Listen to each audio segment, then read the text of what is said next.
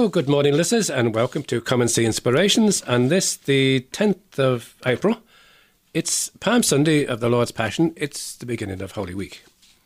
My name is John Keeley, and thank you again for joining me. And also, I want to welcome my co-presenter, Shane Ambrose. Good morning to you, Shane. Good morning, John. I've been promoted. I'm now a co-presenter. Does that mean my wages go up? No, not to do with that, Shane. No, not to do with that. But you're welcome anyway. Thanks a lot for joining us, Shane, considering you do most of the programme. But anyway, as I said, my name is John Keeley. Thanks again, listeners, for joining us on this podcast. And of course, as usual, we want to welcome especially those listeners who are housebound and lonely and struggling in some way. And listeners who support us each week in prayer. I know it might be hard, and it must be hard for people who maybe can't get out of the house sometimes. So we do hope that whatever myself and Shane might share with you might do something to just lift your spirits somewhat today. The podcast, as usual, does include some topics, some faith topics. Shane will mention a bit more about that in a second. Inspirational music. From time to time, we do have interviews on various faith topics from various people, maybe different parts of the country, different parts of the world. But we also reflect on the Sunday Gospel, and that's the highlight of our programme. That's the reason why we're actually on the podcast to start with, to promote the reading and reflecting on the Sunday Gospel. All of our podcasts can be heard back on comeandseeinspirations.budspread.com. Just Google Come and See Inspirations, you'll find us there. Also on our historical blog, going back to 2009, sacredspace102.blogspot.com. Also Spotify and iTunes. And of course, we do have a presence on Facebook at Come and See Inspirations. You can contact us if you wish by texting 087 6088 667. That's 087 6088 667. Or email comeandseeinspirations@gmail.com. Now, this part of the programme, we usually have Saints for the Week. The reason why I'm saying this, we usually have Saints for the Week, because Shane warned me at the start there's no Saints for the Week this week because it's Holy Week. However, Shane's got a few items, a few little bits and pieces to share with us in part 2 of the programme. We do want to say a little bit of that introduction while people would just... Yeah, so liturgically, of course, we're entering into Holy Week next week. And so in part 2 of the programme, what we're going to do is we're going to go through each of the days and just talk about the days involved and little devotions that are traditional for Lent and Holy Week as we work through. But yeah, as John said, we don't have Saints of the Week, the Saints on the calendar this for the coming week, because Holy Week takes precedence over everything else. So so there's no Saints celebrated. So we'll talk about it in part 2, and obviously, of course, entering into the solemnity of Holy Week. For those praying the Psalter, we're on week 2.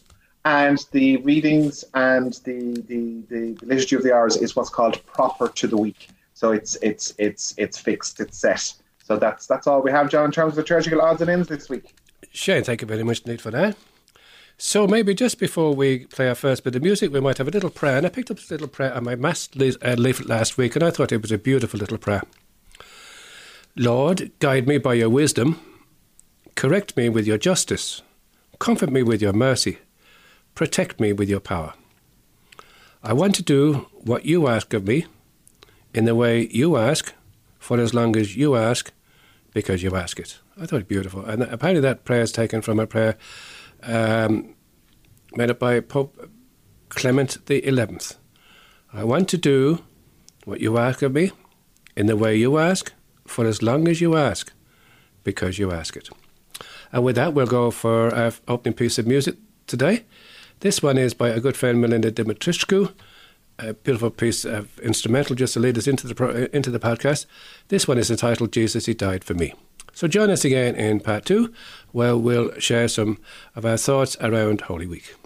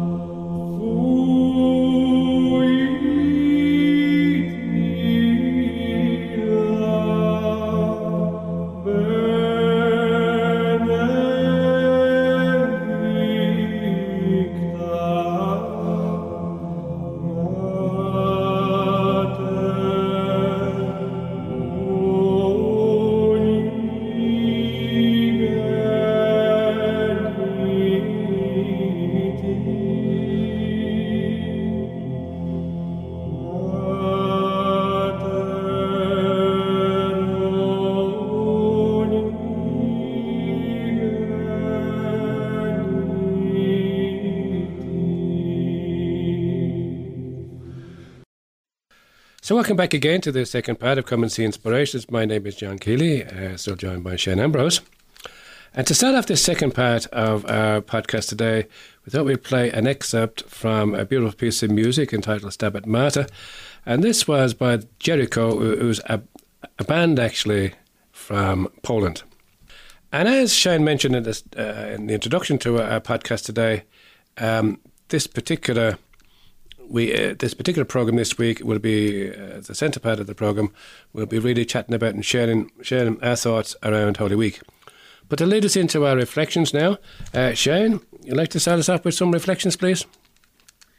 Yeah, so myself and John, as always, when we're talking about podcasts, trying to figure out different ways of talking and reflecting on things. And Holy Week, of course, is the great week. It is one of the highlights. It's the high point, let me put it that way, of the Christian calendar. And I'm using that term deliberately, Christian calendar, because it is obviously common to all Christian denominations. And now, while the timing of it might be slightly different for our Orthodox brothers and sisters, because they follow the Julian calendar as opposed to the Gregorian, we all celebrate the great week, Holy Week. And it has different names, actually. It has 5 different names for Holy Weeks in terms of its symbolism. And what we're going to do is we're going to go through each of the days, slight reflection on the days themselves, and then suggestions or just talk about different devotions and prayers that are associated with the Holy Week. As I said, it has 5 different names kind of associated with it. Holy Week, obviously, simply put, I suppose this is a reference to the holiness of the mysteries celebrated during the week. So each day is Holy Monday, Holy Tuesday, or Monday of Holy Week, Tuesday of Holy Week, Wednesday or Spy Wednesday, Holy Thursday, and then you're into the Triduum, Good Friday, Holy Saturday, and Easter Sunday. And just to say to people, it's often the mistake that's made. The Saturday before Easter Sunday is Holy Saturday. Easter Saturday is the Saturday of the following week. Yeah. So just for people, just remember that, right? So the Saturday between Good Friday and Easter Sunday is Holy Saturday. That's what it's called. Sometimes people get a little confused with that one. So that's Holy Week. Another week that's called, the Eastern Christians call it the Great Week. And it comes from an ancient homily from St. John Chrysostom. He said, why do we call this week great? Because in it, many ineffable good things came our way.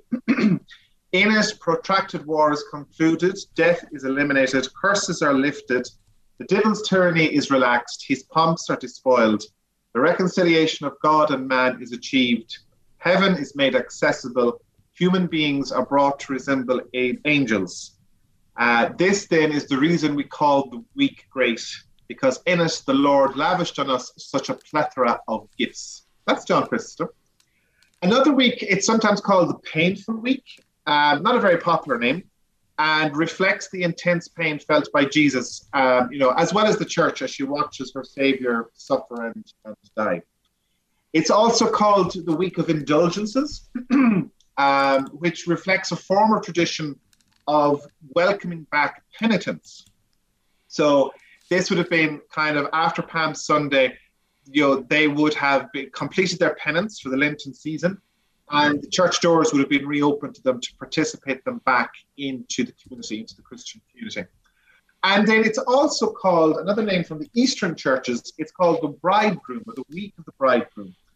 And this primarily refers to the first 3 days of Holy Week, because in the Byzantine tradition, there's a prayer that's used, which starts, "Behold, the bridegroom is coming in the middle of the night. Blessed is the servant who shall find him awake."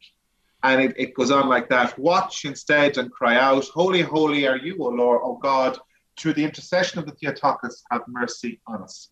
And very much, of course, links into that line from the Gospel of St. Mark, where Jesus himself speaks, "The days will come when the bridegroom is taken away from them, and then they will fast on that day."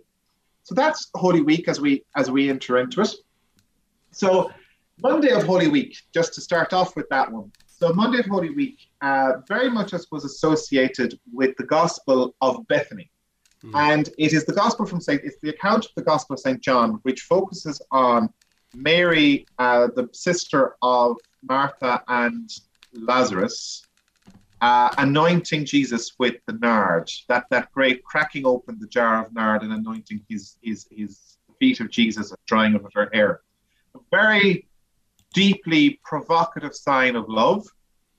And the interesting thing, of course, is we have Judas button in and talking about, protesting that it's a waste and that the precious ointment could have been sold and proceeds given to the poor. But Jesus sees the deeper meaning of Mary's gesture.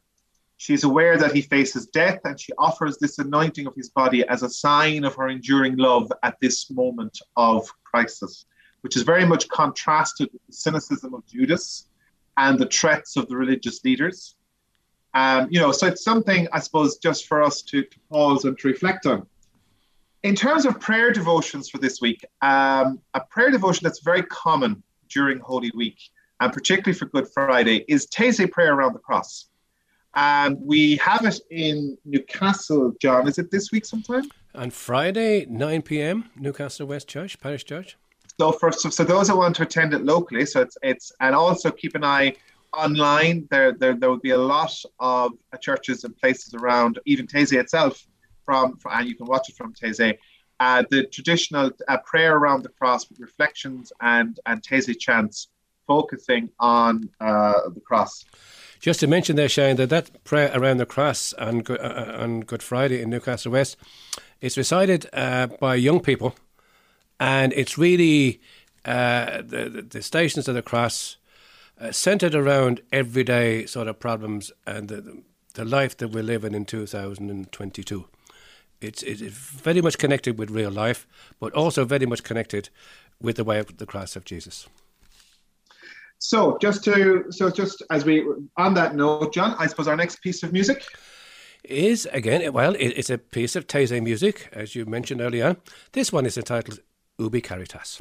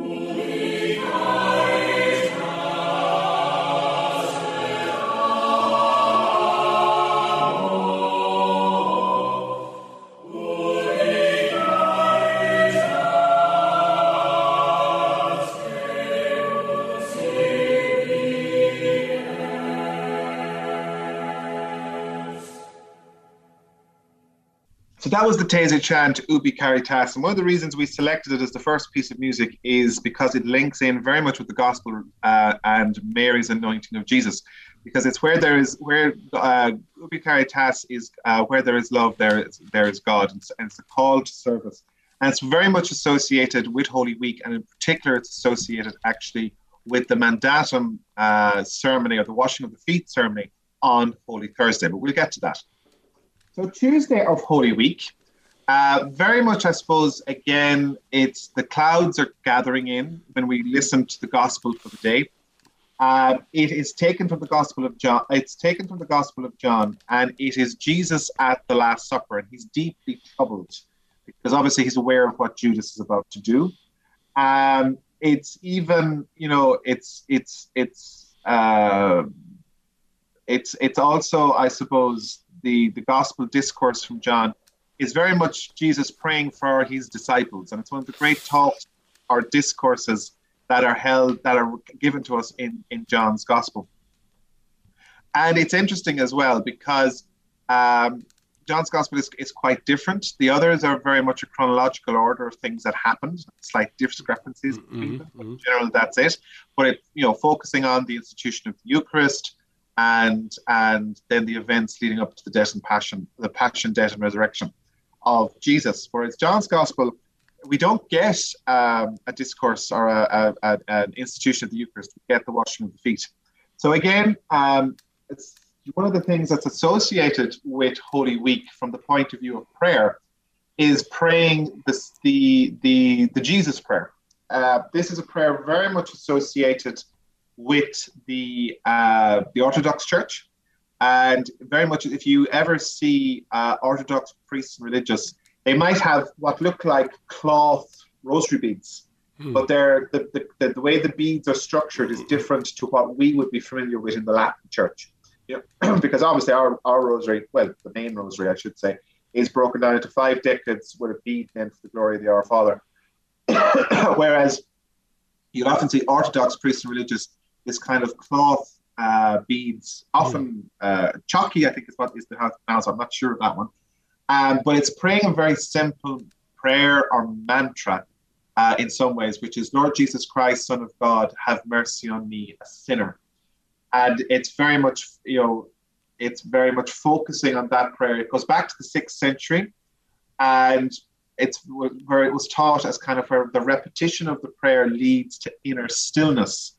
And it's St. John Cassian, in his great book on contemplative prayer, even refers to it as in the 4th century. And it's enough, I suppose, to say, to answer the call to prayer unceasingly in many respects. So nice, simple prayer, very much associated with this week as well. And that is the Jesus prayer. And it's very straightforward. And it is, Lord Jesus Christ, Son of God, have mercy on me, a sinner. So, John, our next piece of music? Our next piece of music is by one of our favourite composers and singers in Ireland here, James Coban, and James is singing The Old Rugged Cross.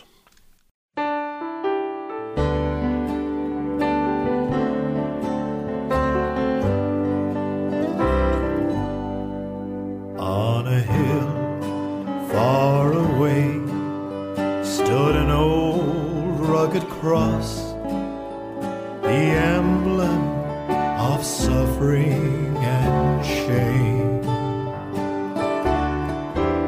And I love that old cross, where the dearest and best for a world of lost sinners was slain. So I'll cherish the old rugged cross till my trophies at last I lay down. I will cling to the old rugged cross and exchange it someday for a crown. To the old rugged cross I will ever be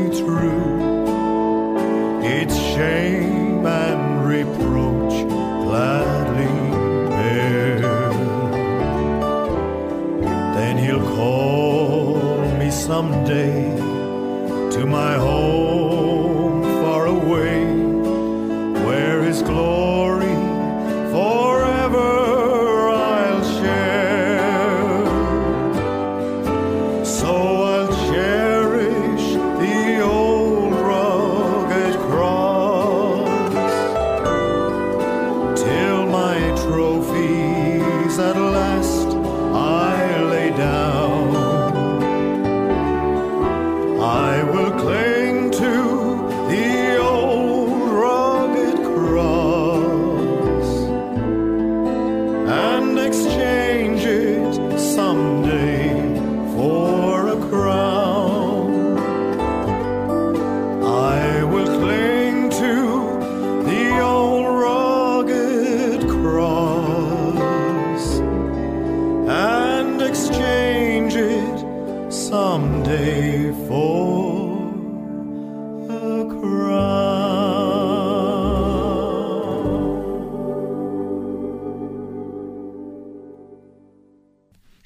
A very popular piece of music, the Old Rugged Cross, sung, excuse me, sung by many people over the years, but very popular, particularly in Ireland. It's a very common funeral piece as well, actually. And we just thought it would be nice to include it as we head into the Wednesday of Holy Week. Spy Wednesday, obviously, so called. Today's gospel, or the gospel associated for Spy Wednesday, is taken from St. Matthew's Gospel generally. It looks at the Last Supper through the lens of St. Matthew. It's the final Passover that Jesus will celebrate with his disciples. And once again, the Gospel notes that Jesus is deeply distressed because he knows his disciples will abandon him at his moment of greatest need and that one of them will betray him. But I suppose it's a reminder to us that God's mercy is everlasting, and it'll now be revealed in the steadfast love of Jesus, even when he is surrounded by treachery.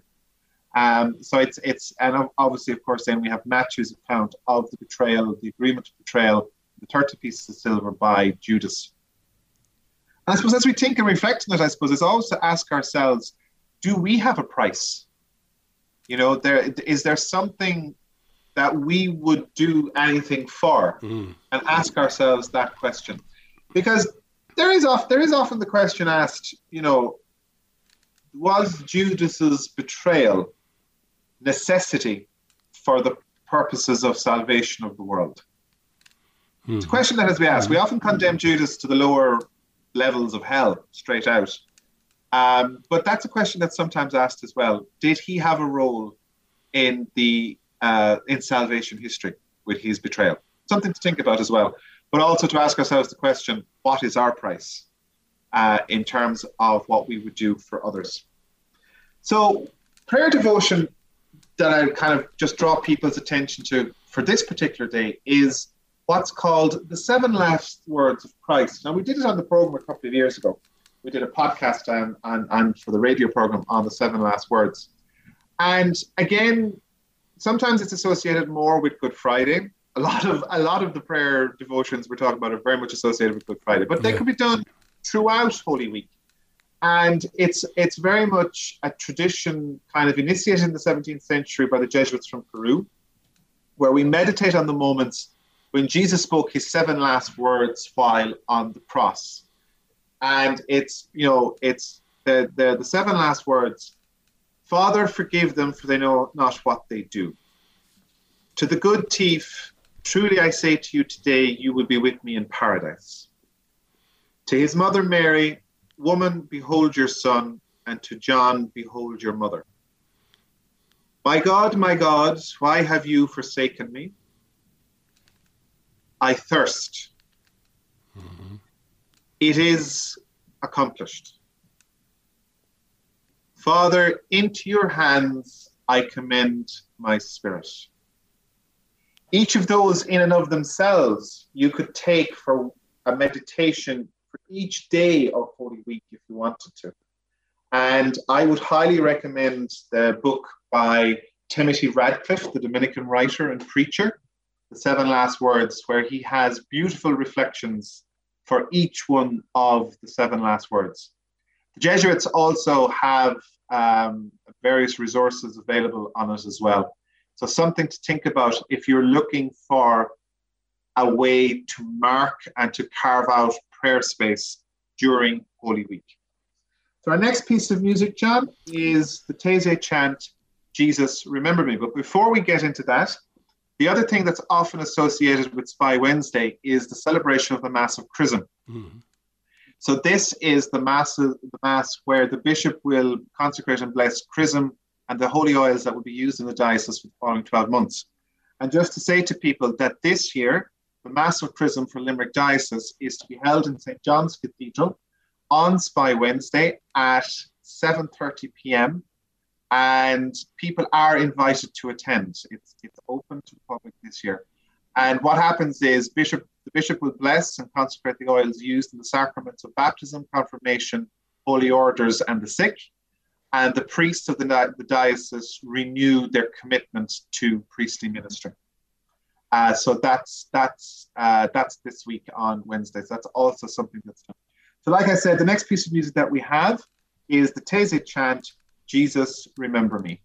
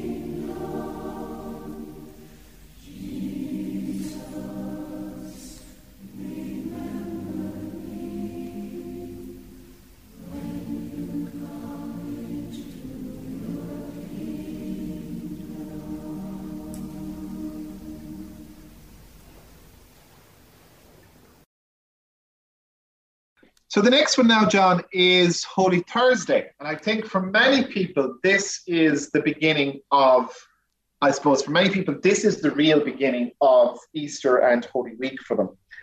Now, technically, the Holy Triduum, the Sacred Triduum, begins at sunset on Holy Thursday. That's when we enter into the Triduum. Triduum, 3 last days, the 3 great days of Easter, leading up to the Passion, Death, and Resurrection of Christ. And Holy Thursday, very much, of course, focusing around the Last Supper. And what the Church commemorates with the Mass of the Last Supper is the institution of the Eucharist and also the institution of the priesthood, because those are the 2 things very much associated with Holy Thursday and the Mass of the Lord's Supper. Now, it's interesting. The Gospel that is used for Holy Thursday is the Gospel of St. John. And as I said earlier, John's Gospel is the only Gospel which doesn't have an account of the institution of the Eucharist by Christ. The words of institution, this is my body, this is my blood, that's not in the Gospel of St. John. Instead, what we have is the washing of the feet. And Christ's instruction to his disciples that you must be servants to each other and do this as I have done unto you. And of course, that's very much remembered as well in our liturgy for Holy Thursday, where there is the washing of the feet. Now, in many places this year, obviously, that's not going to happen because we're still operating in a COVID situation, so it would not necessarily be appropriate. But, it's a reminder to us. It's called the Mandatum Ceremony, or the sermon, because Jesus is asking us to give service to each other. So, for parishes that are not doing the washing of the feet this year, because that's actually an optional part of the liturgy, it's a great reminder to us to call people to service and also to thank people that do give service. So for those that are involved in ministries in the church, your Eucharistic ministers, your readers, your cleaners, your sacristans, but also those that give service in their community. It's also a reminder to us that we are called to give service to others. Because as we've said before many times in this program, you have to be Christian, you must be in communion, in community. To be Christian is to be in community, because you cannot be a Christian on your own. And of course, there's a reminder to people as well that in Ireland, it is traditional that on Holy Thursday, the collections are taken up of the Lenten trocar boxes. And that's when people will take their trocar box offertory to be collected through parishes. So if you're doing that this year, don't forget to take it in when you go to Mass for Holy Thursday. Now, as I said, Holy Thursday is the start of the Triduum. And if you've ever paid attention to it, and you read down through your leaflet for the Triduum, the Mass doesn't actually finish. There is no final blessing and dismissal at the Mass of the Lord's Supper. The closing part of the liturgy is very much focused around the reservation of the Blessed Sacrament to the altar of repose. And the devotion that has grown up around this in terms of adoration, veneration, and accompanying Jesus through his agony in Gethsemane. And many, many parishes will have a holy hour or whichever in front of the altar of repose. There's a tradition in some countries on the continent, in Italy, and I think it's in Poland as well, where people will do almost mini caminos or mini pilgrimages in urban settings, and they'll visit the different churches to visit the different altars of repose throughout the night of Holy Thursday. So, of course, very much associated with that is very much, of course, the great Latin hymn of St. Thomas Aquinas, Tantum Ergo. Sorry. So, John, our next piece of music is a Tantum Ergo. Tantum ergo sacramentum veneremur cernui et antiquum documentum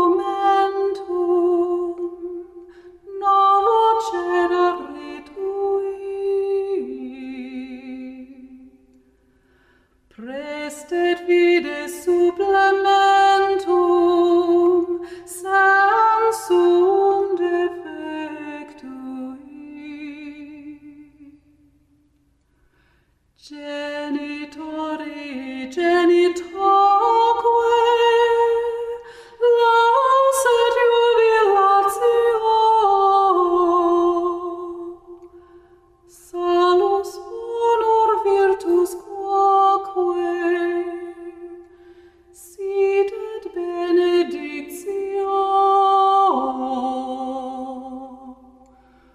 procedenti ab utroque comparsit laudatio.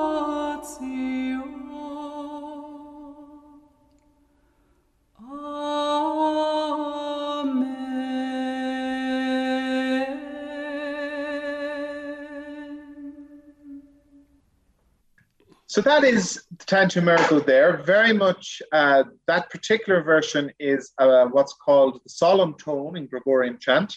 Very familiar, particularly to people in an Irish context. It'd be the version of the Tantum Ergo we would be most familiar with. But that, it varies slightly from country to country. I discovered myself a couple of years ago. I was overseas and someone started intoning a Tantum Ergo and I joined in. And it was completely different. It was completely different. I was completely thrown. So it's different variations, diversity within unity. That's the church. Now, sorry, I forgot to mention, we were talking about prayer devotion. So for Holy Thursday, the prayer devotion there that I was going to mention is the praying of the Rosary of the Seven Sorrows of Our Lady. Our Lady of Sorrows, of Our Lady of Dolores. The devotion very much originated in the 13th century and promoted by the Servites. I think it's very much associated with him. The litany that is added to the devotion was set out by Pope Pius VII, who died in 1823, and it's very much there's great tradition associated with praying the Rosary of Our Lady of Sorrows. St. Bridget of Sweden reported that Our Lady of Sorrows grants 7 graces to those who honor her and draw near to her and her Son by meditating on her sorrows. So there's an introductory prayer, you pray on Our Father, 7 Hail Marys, and then at the conclusion of each sorrow, Holy Mother, hear my prayers and renew my heart to each wound of Jesus, my Savior. And then you close it out by praying 3 Hail Marys in honor of the tears of our sorrowful mother. And then there's a closing prayer as well. So it's a beautiful devotion. The Rosary of Our Lady of Sorrows. The 7 Sorrows of Mary. The first, Simeon announces the suffering destiny of Jesus, and a sword will pierce her heart. The second is Jesus escapes into Egypt with Jesus and Joseph. The third one is Mary looking for Jesus Lost in Jerusalem. The fourth sorrow is meeting Jesus as he carries his cross to Calvary. The fifth sorrow of Mary is standing near the foot of the cross while Jesus is dying. The sixth sorrow is receiving the body of Jesus from the cross. And then the seventh sorrow, is placing the body of Jesus in the tomb. So those are the 7 dolors, or the 7 sorrows of Mary, or 7 sorrows of Our Lady of Sorrows. So that was the devotion that we were going to suggest for Holy Thursday. But of course, we're now on to Good Friday. And of course, the main thing with Good Friday, it's a solemn day, a day of grief at the death of Jesus. There's no Eucharist celebrated anywhere in the Latin Church on Good Friday. It doesn't matter high up nor low down. There's no Eucharist celebrated today. We have what's actually called a liturgy of the pre-sanctified, because the Eucharist that's used on Good Friday is consecrated at the Mass the night before. And on Good Friday, of course, we have 3 parts to the liturgy at 3 o'clock. We have the Passion narrative, always taken from the Gospel of St. John, where John proclaims the death of Jesus as paradoxically the ultimate sign of God's love for the world. And then, and that great moment in the Gospel of John where Jesus exclaims, "It is accomplished," or "It is finished." and gives up his last breath. The second part, of course, of the great liturgy of Good Friday, John, is very much associated with the veneration of the cross, the instrument of death, but also the instrument of our salvation.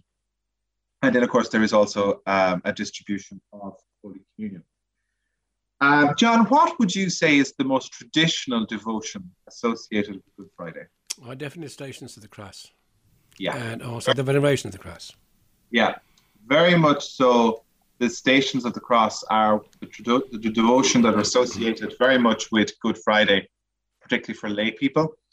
Now, the Stations of the Cross, they're generally 14 stations that commemorates Jesus' last day on earth as a man. And they focus on specific events of the day, beginning with his condemnation by Pilate.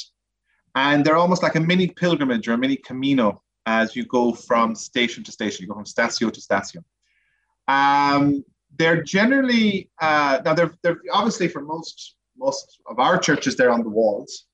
Some churches have them outside. They're very much associated, for example, with Knock, the great external stations of Knock.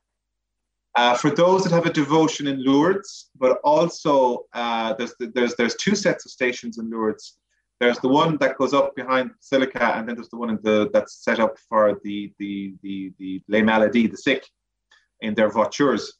And of course, also, John, the station's very much associated with Krzyżewek, the mountain of the cross in Medjugorje, for those that have a devotion to Medjugorje. As you climb the mountain, you pass these huge bronze stations as you climb. The stations themselves, the depictions are beautifully done, actually, as well. The Stations of the Cross, there are many ways of doing them. There's traditionally 14. But we ourselves on the program, we've covered them over the years. We've done various recitations of the Stations of the Cross, which are available on the podcast. But we've also done Mary's Stations of the Cross, folks looking at it from the eyes of the mother who watching her sorrowing son. So there are different ways and different traditions associated. Even last weekend, of course, on this podcast, we had the Stations of the Cross led by Bishop Brendan and Sister Phyllis Moynihan, which was in a liturgy for peace for Ukraine as well. So for any listener that would like to listen back to that, that's available on our podcast as well. So as we come to Good Friday, John, our next piece of music is, again, a common favorite in Ireland, and it is that one, Were You There?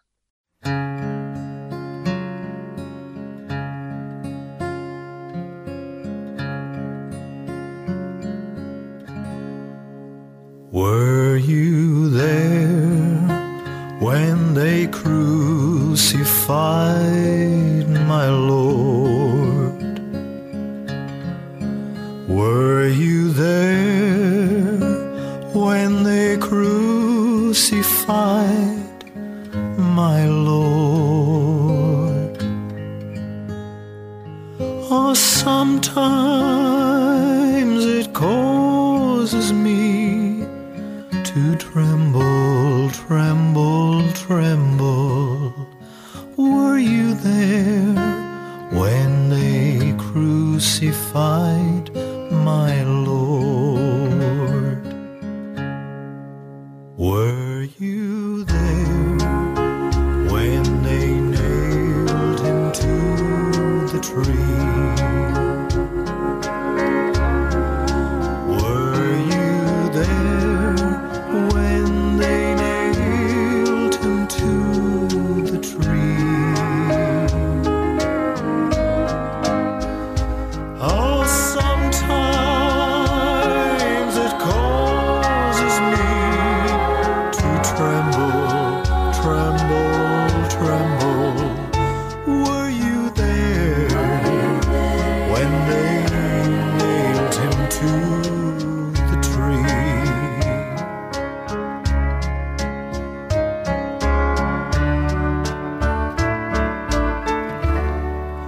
Were you there when they laid him in the tomb?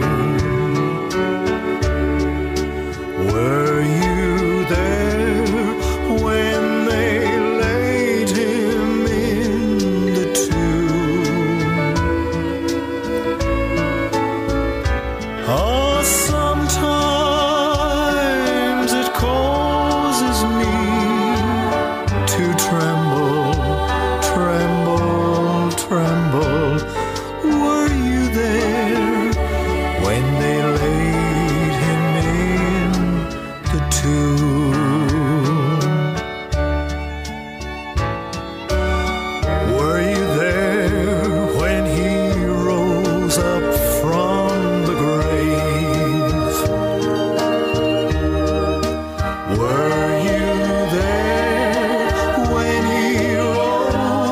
rose up from the grave. Ah, sometimes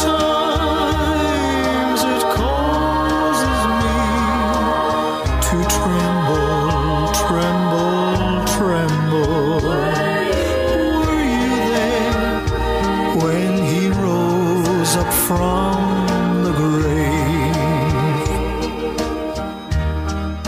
Were you there when he rose up from the grave?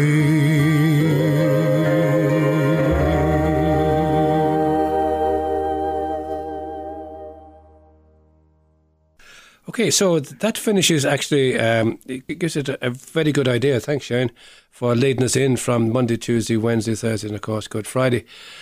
But Holy Saturday, that's Holy Saturday, not Easter Saturday, Holy Saturday is a very important day too, Shane. Would you like to say just a few words on that? Yeah, Holy Saturday sometimes gets overlooked. Now, it's part of the Triduum, but in a parish context, everyone is focused on the vigil and what's happening on Easter Sunday. So Holy Saturday sometimes gets overlooked. And it's a day very much, it's a passing day. It's a day of mourning. Because we have one of the most elaborate liturgical celebrations is the Easter Vigil. But before we get to the exuberance of Easter joy, we have to face the stark silence of the tomb. We have to sit with the tomb. Because there is no Easter without the tomb, you know. It's the liturgy itself that night is this, you go from darkness to light. We have the historic story of salvation with the readings from the Old Testament. We have the solemn proclamation of the Easter Alleluia. We bring out our Alleluias that we have not used and said for 5 or 6 weeks since the start of Lent. And you sing out your Easter Alleluia. It's solemnly intoned and proclaimed is what the rubrics say in the Mass, you know. And then, of course, we have the proclamation of the Gospel of the Resurrection. So this year, of course, that will be from Luke. You know, so this whole huge ceremony that we need to kind of unpack and participate in, which moves from light, from darkness to light, to the word proclaimed, to the blessing on water and the reminder of our baptismal calling and promises, and onwards then to a celebration of the Eucharist. So that's the vigil, the great vigil of Easter, of Holy Saturday night. But as I said, before you get to all of that, you need to get through the tomb and get by the tomb. And in terms of a prayer devotion for Holy Saturday, there is a very famous anonymous reading that's given to us for Holy Saturday. And it's the reading that's prescribed in the official prayer of the Church, which is the Liturgy of the Hours. And it's the second reading for the Liturgy of the Hours. It's anonymous. We don't know who wrote it. Many readings and writings have come down to us from the early church fathers and mothers, whose names have been lost. But they were more intent on, I suppose, passing on the apostolic tradition than, you know, getting fame for themselves. So it's very simple. It's called a homily for Holy Saturday, and it's very much, it's from the 4th century, and it focuses on the harrowing of hell and the rescue of Adam and Eve. It's a very challenging reading in some respects, but in its simplicity. And it focuses on what was happening on Holy Saturday while the tomb was sealed. There's that line from the Creed, he descended into hell. So this is this whole what happened, you know. And it starts off, something strange is happening. There's a great silence on earth today, a great silence and stillness. The whole earth keeps silence because the King is asleep. The earth trembled and is still because God has fallen asleep in the flesh, and he has raised up all who have slept ever since the world began. God has died in the flesh, and hell trembles with fear. It's a beautiful reflection, and it's one I would definitely say to people that they should look at for Holy Saturday as part of that prayer devotion for that day. So that brings us, John, to the end of Holy Week. Obviously, next week we're going to be talking about Easter Sunday, and we are delighted that we're going to have Sister Catherine, I think. So next week, Shane, we have for Easter Sunday, Sister Katrina Kavanagh from the Dominican Sisters of St. Cecilia going to join us. Excellent. Which is kind of appropriate because the piece of music to finish out this part of the program and to kind of close out our reflection and discussion about Holy Week is the Dominican Sisters singing Mother of Sorrows. What a sea of tears and sorrow did the soul of Mary toss, to and fro upon its billows, while she wept her bitter loss. In her arms Jesus holy, torn so newly from the cross. Oh, that mournful virgin thou mother, see her tears as they pass the floor, down upon his maker's body, wounded side and body burning low, while on his hands and feet she kisses, picture of immortal woe. Oft and oft on first moves and bosom, fan forth restraining to her door. Oft her pallid lips embrace him pleading, and would each wound under desire sore, till in one last kiss of anguish, all her melted soul its scars gone.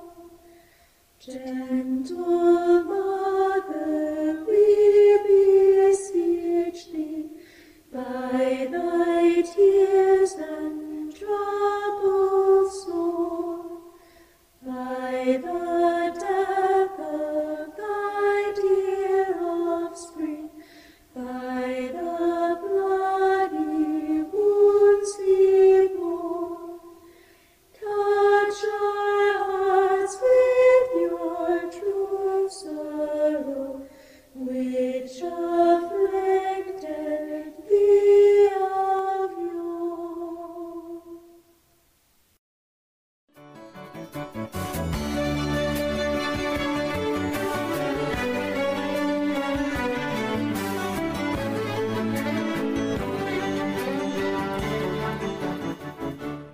So welcome back again to the third part of Come and See Inspirations. My name is John Keeley, still joined by Shane, and thanks a lot, Shane, for leading us through that very thoughtful, very inspirational Holy Week. Certainly give us some food for thought. And what I took from that really is to take our time going through Holy Week and just appreciate every day what's involved and maybe what Shane just shared with us. But now we come to the part of the podcast where we read and reflect on the Sunday Gospel. And this week, Shane, the Gospel, we're not going to take the Passion, but we're going to take the Gospel that's always prayed right at the start. Is it before the procession or after the procession? It's before the procession. So it's Luke's account, of the entry into Jerusalem. So just before we read the Gospel, maybe, Shane, you might pray this prayer we always pray before reading and reflecting on Scripture.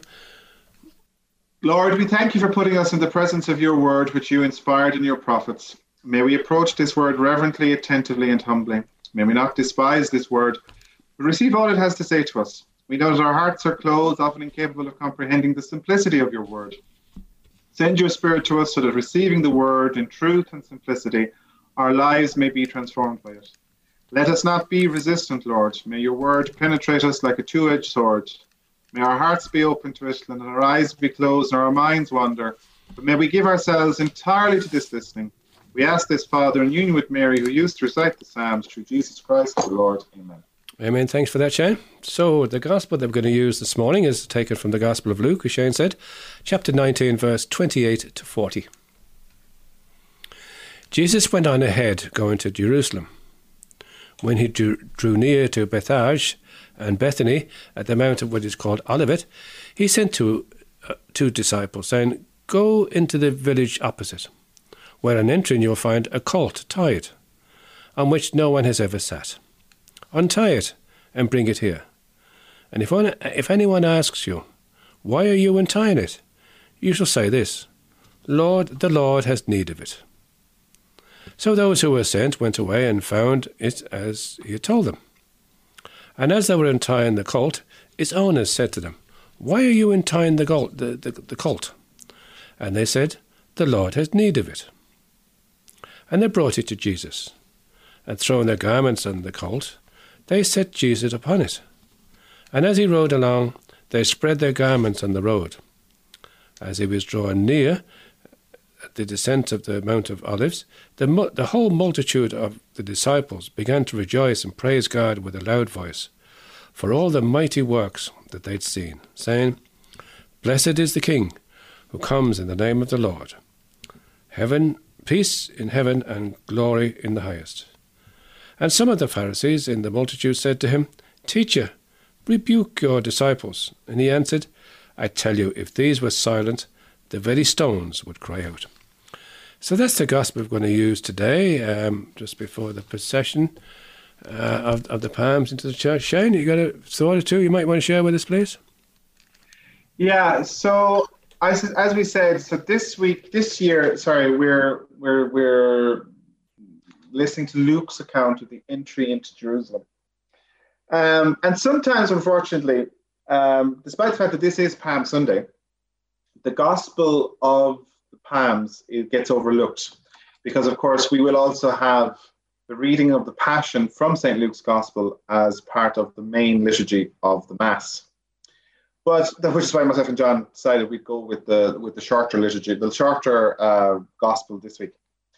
The Gospel, I suppose, very much setting the space, setting the scene for us as we enter into Holy Week.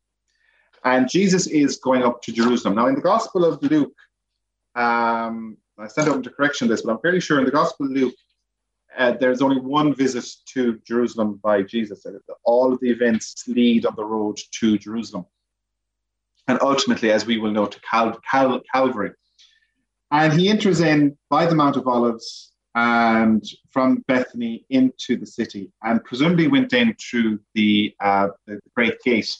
Anyone that's been to Jerusalem will know that the old city still has its walls, but that the Great Gate, from Gethsemane, is bricked up, and there's actually a graveyard in front of it. Because when Jerusalem was taken by the Muslim conquerors in the 1400s, Saladin, I think it was Saladin, decided he didn't want anyone else taking the city. And by tradition, that is the gate the Messiah was going to go in. So he bricked it up and put a graveyard in front of it to make sure nobody was going to go in that way again. What a plan. Yeah. But tradition has it that's the gate that Jesus would have entered into the city. And his entry into the city was very much Yahweh's return to his city, to his temple, to his holy people, and answering and fulfilling the messianic promises that had been made to David and to David's house. But John, I think it's fair to say it probably wasn't the Messiah's entrance that they were looking for. This whole focus about the colt and the foal very much emphasizing the different understanding of Messiah that Jesus was bringing. He was to be a gentle savior as opposed to just a military leader. So we have that whole entry in, and that whole turning about and turning on its head the understanding of what Messiah was going to mean, but its ultimate culmination, not on a coronation, but on a crucifixion. The gospel very much, I suppose, is one that I think gives us great scope for that tradition of putting ourselves into the story in prayerful meditation and asking ourselves, where would we have been? Would we have been in that crowd calling out those hosannas? Because remember, the crowd that called out those hosannas, only 4 days later, was the mob that was calling out, crucify him, crucify him, crucify him. So any of the gospels that we encounter for Holy Week are always to be seen in the shadow and the context of what we know is going to happen on Good Friday. Something for us to think about as we reflect on this week's gospel. And in addition, I suppose, we're asked to kind of ask, the celebrity culture that we have, the red carpet, the limousines, going back to the days of the Galway tent and the helicopters going into Ballybrittis, that culture is still there for us, in contrast to the carpenter's son sitting on a donkey, entering into his city. Something for us to think about, something to reflect on.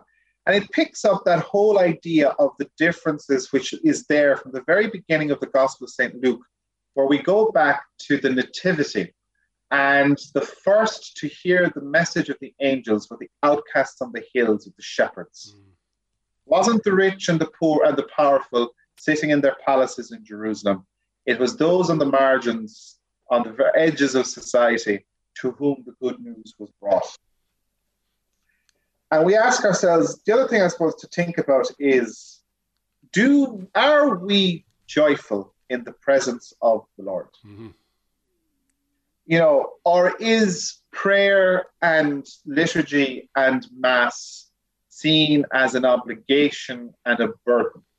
When we come out from church on a Sunday, are our faces lit up, or do we come out with sour pusses hanging down, in front down with our hearts in our boots?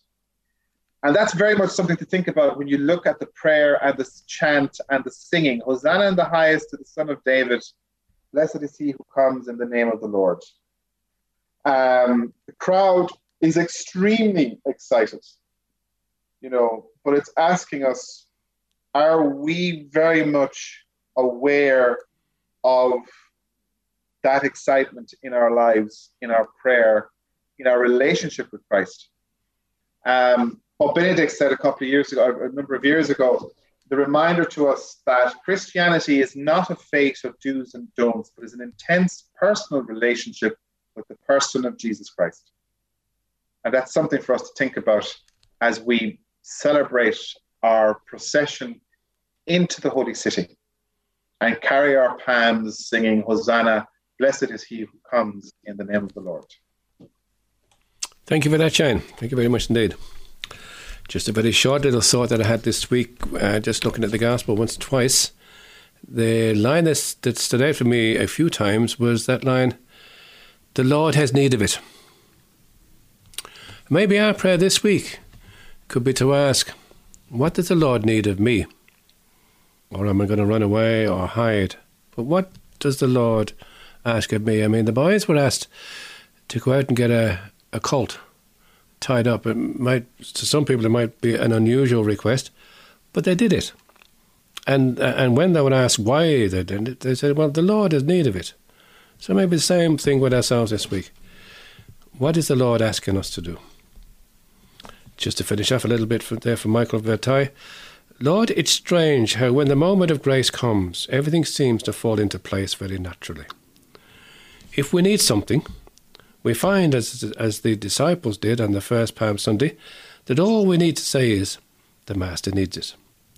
And immediately all obstacles are removed. So that about brings us to the end of our podcast for this week. Thanks again for staying with us. Hopefully we'll all be able to reflect back again on what Shane shared with us this week, a very important week. Maybe take time to understand as best we can and to pray as best we can for the inspiration to be able to appreciate what happened this week, all the various events, all the various readings that we have at Mass, and of course the liturgies that are involved, especially towards the end of the week. So thanks a lot, Shane, for sharing all of that with us. Thank you, John. A final piece of music this morning. And what else could we do but sing that great Hosanna song? It's Hosanna, and it's sang by Carl Turtle.